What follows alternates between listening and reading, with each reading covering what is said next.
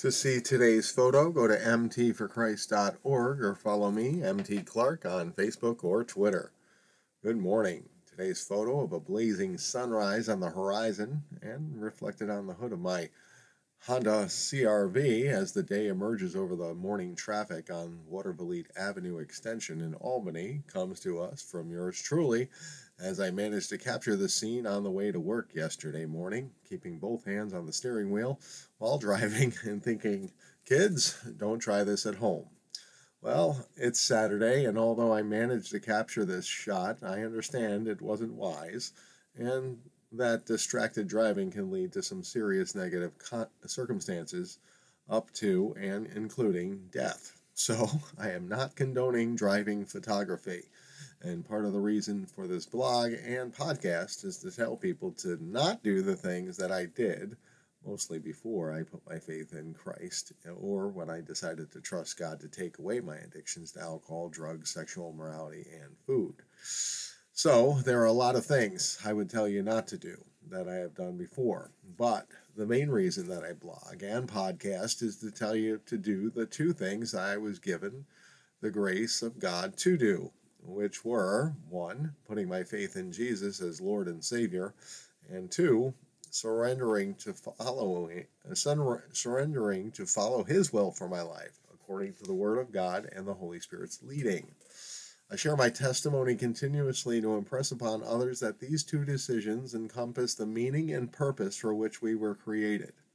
Without Christ as Lord and Savior, we are lost for all eternity. And so it follows that our seeking the Lord and finding it in our hearts and minds possible to make these decisions, to give our lives over to the care and lordship of Christ, is the only thing that will make our lives meaningful. And these decisions are found to be wise as they put you on the path to discover a life that is filled with the fruit of the Spirit, of love, peace, joy, goodness, kindness, faithfulness, gentleness, patience, and self-control. My history testifies to the truth that I have made some foolish and regrettable decisions in my life that I was blessed to not die in. But my post-salvation life demonstrates that when you trust in Jesus and follow Him, you can have peace and joy as your life is transformed by God's wisdom, grace, love, and presence. And the whole point of me reporting on my life to you is to tell you, you can do it too. I am not special. I am not gifted or especially intelligent. But when I had suffered enough and began to seek to understand what the purpose of life was, when I sought the truth, my haphazard searching eventually led to a moment where God revealed it to me, the truth of the gospel of Jesus Christ that explained the course of human history and where the future and eternity will lead us, which is all contained in the pages of the Bible. And it is also there where you can find what it means to do God's will for our lives. This week, I was encouraging people to turn from their hurts, habits, and hang-ups, and mentioned the fact that drunkards will not inherit the kingdom of God. And how it was the reason why I went into recovery. Part of the reason why, anyway. There's so many drunken verses. Anyway, I explained that I realized that my decision to be in bondage to alcohol showed disrespect for God's word and could have possibly caused the Lord to declare that He never knew me when I tried to enter His kingdom after I died. I explained that it wasn't my decision to quit drinking. It was conviction from the Word of God and the Holy Spirit in me that brought me to repentance. As I told my story, I was questioned, does the Bible actually say that drunkards will not inherit the kingdom of God? I was momentarily taken aback because it was an honest question. This person hadn't read that in the Bible or hadn't heard anyone ever say it to the point that it caused them to consider it seriously. So I did a quick Google search to pull up the reference in 1 Corinthians 6, 9, and 10 that clearly tells us, do you not know that the unrighteous will not inherit the kingdom of God? Do not be deceived, neither fornicators, nor idolaters, nor adulterers, nor homosexuals, nor sodomites, nor thieves, nor covetous, nor drunkards, nor revilers, nor extortioners will inherit the kingdom of God. It's right in the Bible. Drunkards will not inherit the kingdom. Now, I know God's grace is amazing, and all our sins are forgiven when we put our faith in Christ. But the whole counsel of Scripture directs us to turn from our sins, not live in them. So as a disciple of Jesus Christ, I realized that the way I live my life would demonstrate who I really put my faith in. In good times and bad, would I turn to booze or Jesus? Who do I spend my time with, booze or Jesus? Jesus' earthly ministry is filled with moments where he called people out for their hypocrisy and where he told people to turn from their sin. Knowing this about Jesus and the Word of God that points out clearly the instructions and principles by which we are to live our lives, I realized that the booze had to go. I didn't want to live under its lordship anymore, and so I choose to trust in the Lord to give me the strength to live for him and not myself or for the temporary pleasures that booze and fleshly, selfish living could give me. I didn't want to go to hell, and I wanted to stop suffering from the hell of my life, my life of addiction. And so I attempted to completely surrender to Jesus' lordship and God's will for my life. But I remind myself and anyone listening, I didn't do this. The Lord did. He saved me, and he guided me to follow in his righteous ways through the Word of God and the conviction of the Holy Spirit in me. But I did choose and continue to choose to follow his ways. The Bible wasn't going to read itself. I had to choose to do that. Going into recovery was a prompting from the Word and the Spirit, but I had to agree with it and actually do it. It wasn't necessarily easy to do these things, read and live according to God's Word. And I'm still a work in progress, but I can tell you it is worth it, and you can do it too. So start or keep on walking and talking with God. He will save you through Jesus, and he will make your life brand new when you choose to follow him with the way you live. Let's encourage one another to do what's right and follow Jesus all the days of our lives. Today's Bible verse comes to us from the Quick Scripture Reference for Counseling by John G. Crewis. This morning's meditation verse comes from the section on comfort, and it comes from 2 Corinthians chapter 9, verse 8. And the Word of God says, "And God is able to make all grace abound to you, so that having all sufficiency in all things at all times, you may abound in every good work." Today's verse falls under the 11th point of our Counseling Reference Guide's resource section on comfort. And that 11th point is, God's grace is sufficient for every need. Today's verse tells us that we can abound in every good work, and that when we live through the grace of God, we are enough, having all sufficiency in all things. That means that if there is something that God wants you to do, he will give you the grace and everything you need to accomplish it. Does that mean we can do absolutely everything we set our minds to? Well, no. That means that whatever it is that God has for you to do in life, as part of his plan, you will be able to accomplish. In my life, I had two big goals in 2023 that I felt that the Lord would bless, that I wanted to accomplish. Number one, to be certified as a Deeper Walk prayer minister. And number two, to lose enough weight to successfully be removed from the need for my CPAP sleep apnea machine. And despite my hard work and very best efforts, neither one of those goals were accomplished. The leadership at Deeper Walk School of Ministry was concerned that I overwhelmed people and delayed my certification. Because I overshared about some of my past experiences, overwrote without asking for permission, tried to teach when I should have been quiet, I have to undergo additional prayer ministry and do more requirements to prove that I'm worthy of certification, causing me to question whether or not I was ever supposed to pursue what I sought out in the first place. It also caused me to realize that I had possibly made idols out of the idea of an accomplishment, people, and an organization to fulfill me and to set my future course.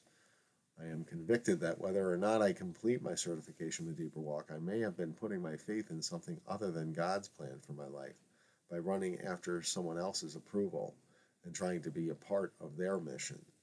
God has his own plan for my life, and I no longer think that Deeper Walk is going to be a major part of that. But I had been wrong before, so I guess we will see where that goes and how the rest of my life plans out. Like right now, I had a cat run across me and knock over my microphone. I didn't plan for that, but it happened. And so, was that God's sovereign will? Apparently, that was part of the plan, just to disrupt me and humble me some more, which I'm continually humbled. Similarly, despite losing weight and lowering my BMI, a recent sleep study indicates that I have positional sleep apnea, and no matter how much weight I lose, as long as I sleep on my back, I should use the CPAP machine when I sleep. So, I guess I will just go back and gain all the weight back. Not. Hey, I tried my best, and frankly, I'm not done yet in terms of being a good steward to my body and getting in the best physical shape possible. But I accept my limitations, and if the tests say I need to use the CPAP machine, I surrender to their authority and will do so. So be encouraged by today's verse that tells us that we can abound in every good work, and that when we live through the grace of God, we are enough, having all sufficiency in all things. But understand that God is sovereign and that he calls the shots, and he understands the plan that he has for your life. Your all things and God's all things are different. And only the things that God has for you to do, has for you to accomplish, will be impacted and overcome by the grace that he gives you. That means we have to do what we think we should do in terms of good works, but it also means that we are to trust and accept the good works that are revealed to be from him, and the limitations on us that will prevent us from doing the quote-unquote good works that we are not meant for us to do. So we have to follow the Lord. As always, I invite all to go to mtforchrist.org, where I always share insights from prominent Christian theologians and counselors to assist my brothers and sisters in Christ with their walk. Today we conclude our sharing from God is in the Manger, Reflections on Advent and Christmas by Dietrich Bonhoeffer. Today is the day of the Epiphany, January 6th, and so this ends our Advent devotional and Christmas devotional. We'll be moving on to a new resource tomorrow, and not tomorrow, but Monday, and going on from there. And so I just have to say, before we share the last message, I just absolutely love Dietrich Bonhoeffer's writings and his witness for Christ, and I'm humbled to and honored to share his work. So today, and it also reveals that things may have been a little different in Bonhoeffer's day as they are today, and sometimes we don't fully understand the cultural context for everything that he might be sharing from, and today's message sort of goes there, as you will see, as it refers to things that we might not be familiar with unless we know them from church tradition. But the message from Bonhoeffer is entitled "The Feast of Epiphany," which I really, honestly, I have to admit, I don't know anything about no Feast of Epiphany. So I understand it's about the wise men, right? Or maybe not. We'll have to do some research and see whether or not we want to teach more on that. Anyway, Bonhoeffer writes the message, "The Feast of Epiphany," and his words say, "The curious uncertainty that surrounds the Feast of Epiphany is as old as the feast itself. We know that long before Christmas was celebrated, Epiphany was the highest holiday in the Eastern and Western churches. Its origins are obscure, but it is certain that since ancient times this day has brought to mind 4 different events: the birth of Christ, the baptism of Christ, the wedding at Cana, and the arrival of the Magi from the East. But that as it may, since the 4th century, the Church has left the birth of Christ out of the Feast of Epiphany. The removal of the birth of Christ from his baptismal day has great significance. In Gnostic and heretical circles in the East, the idea arose that the baptism day was actually the day of Christ's birth as the Son of God. But therein lay the possibility of a dangerous error, namely a misunderstanding of God's incarnation. If God had not accepted Jesus as his Son until Jesus' baptism, we would remain unredeemed. But if Jesus is the Son of God, who from his conception and birth assumed our own flesh and blood, then and then alone is he true man and true God. Only then can he help us, for then the hour of salvation for us has really come in his birth. Then the birth of Christ is the salvation of all people. And next, we share from our resource shares thoughts on the baptism of Dietrich Wilhelm Rudiger Bethge from May 1944.